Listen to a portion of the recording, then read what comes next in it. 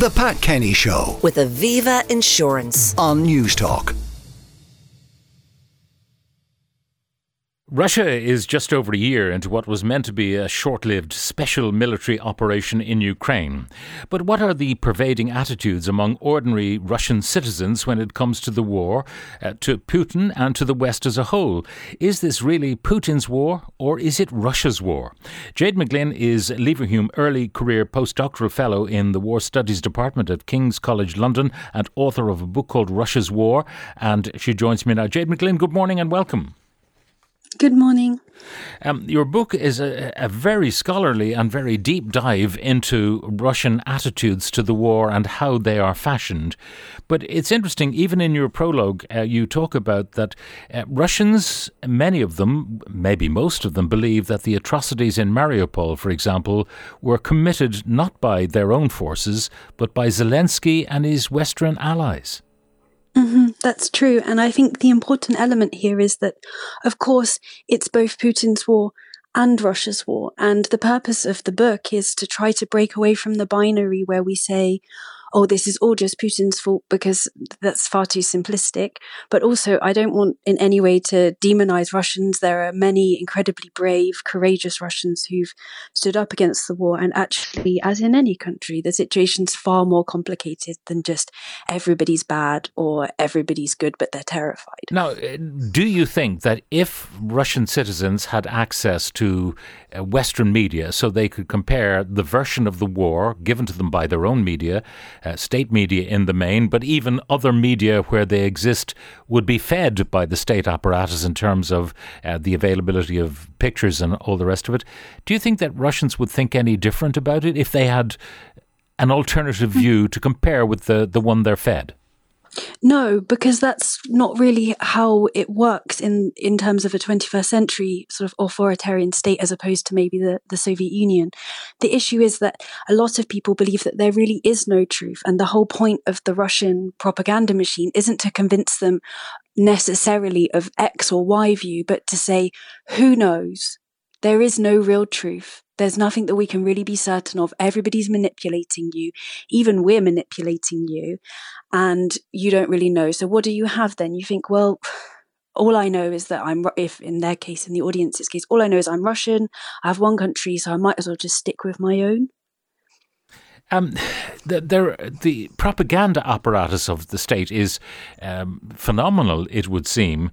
But you quote in one case the mayor of a particular area of Russia who points to the war graves of people who were killed by Stalin, and not war graves, but it is claimed by this guy that they're the graves of POWs, Russian POWs killed by the Nazis rather than Stalin's victims. Yes. That's quite extraordinary. It's breathtaking. It really is just this rewriting where they sort of turn their own victim, the government's own victims, obviously Stalin's own victims in this case, into the victims of somebody else and use them as a way to not only not come to terms with the predecessors of the Russian state's past, but also as a way to sort of actually move into much more comfortable territory, which is, of course, blaming the Nazi regime. Though I would also add as well that, I mean, this case, it was quite well covered because it's been going on for a few years now. And I think this is where it comes back almost a bit to the answer in the other question, because it's almost what truth do you want to believe? And I don't think that Russians are unique in this case. I think we can probably think of many, I can certainly as a British person think of many examples closer to home. And that's an important point because, you know, Russians, they do have access to Telegram even without a VPN, and 40 million Russians use that, and it's completely uncensored. Now, where does the Russian view that this is a fight against the Nazis come from?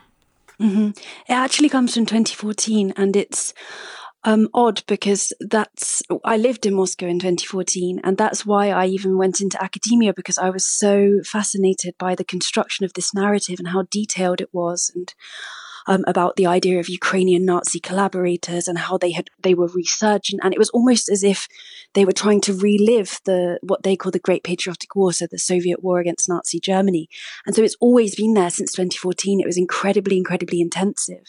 And actually, it was almost too intensive, because then the audiences and throughout the country really started to expect that in 2014 that Putin would go all the way, that he would then annex Donbass like he did Crimea, and they didn't want to do that at that time.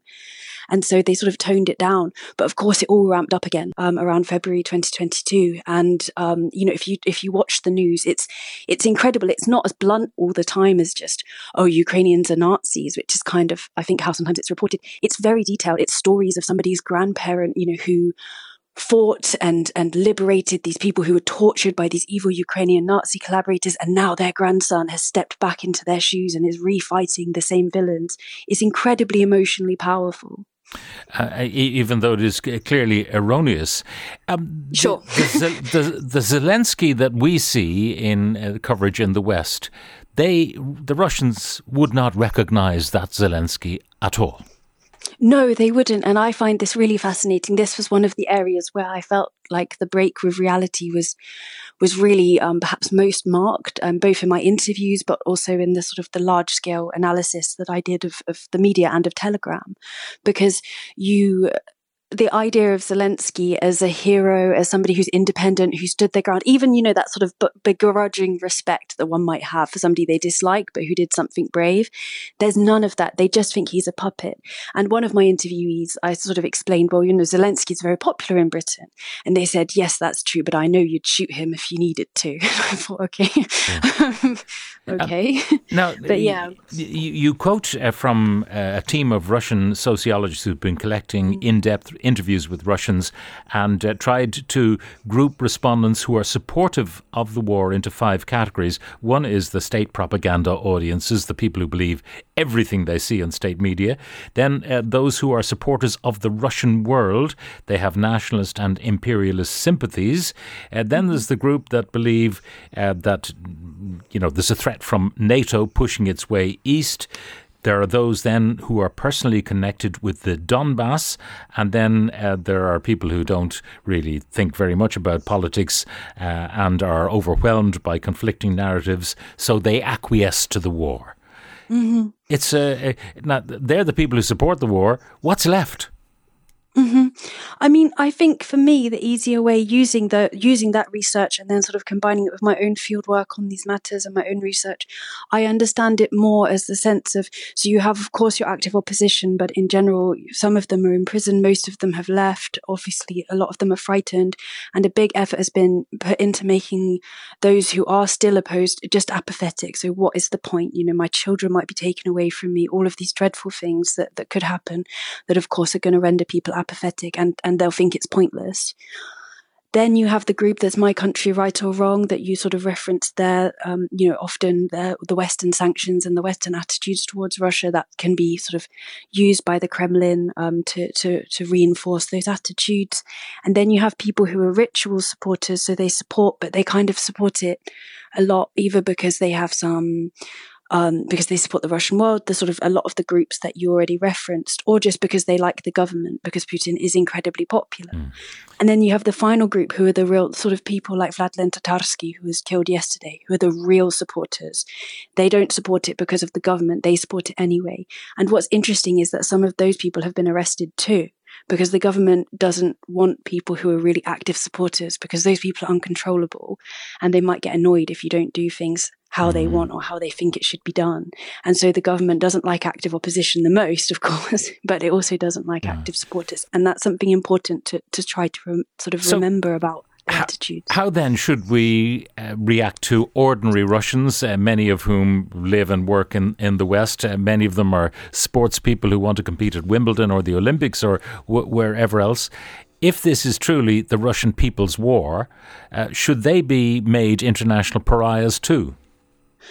I don't think that ordinary Russians should be made international pariahs at all. I think that Russians who have connections with official institutions, I don't think that they should be welcome. And it's not about making them pariahs, but it's just more about thinking, do we want to have connections with them. And that I think it should be focused on the official institutions and people who have links with them. So, for example, it's quite common in academia to allow scholars to come and present, but we don't include their universities on their list. They're not allowed to have an affiliation. They just present as an individual. And I think there's something symbolic in that I can support. But I don't agree with, for example, the decision not to, the calls for sort of total visa bans on Russians. I think especially if young Russian men want to leave and not fight Ukraine, that seems like a good idea to me.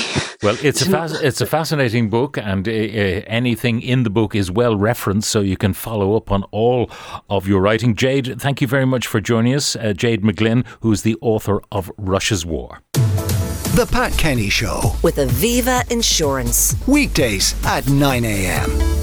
on News Talk.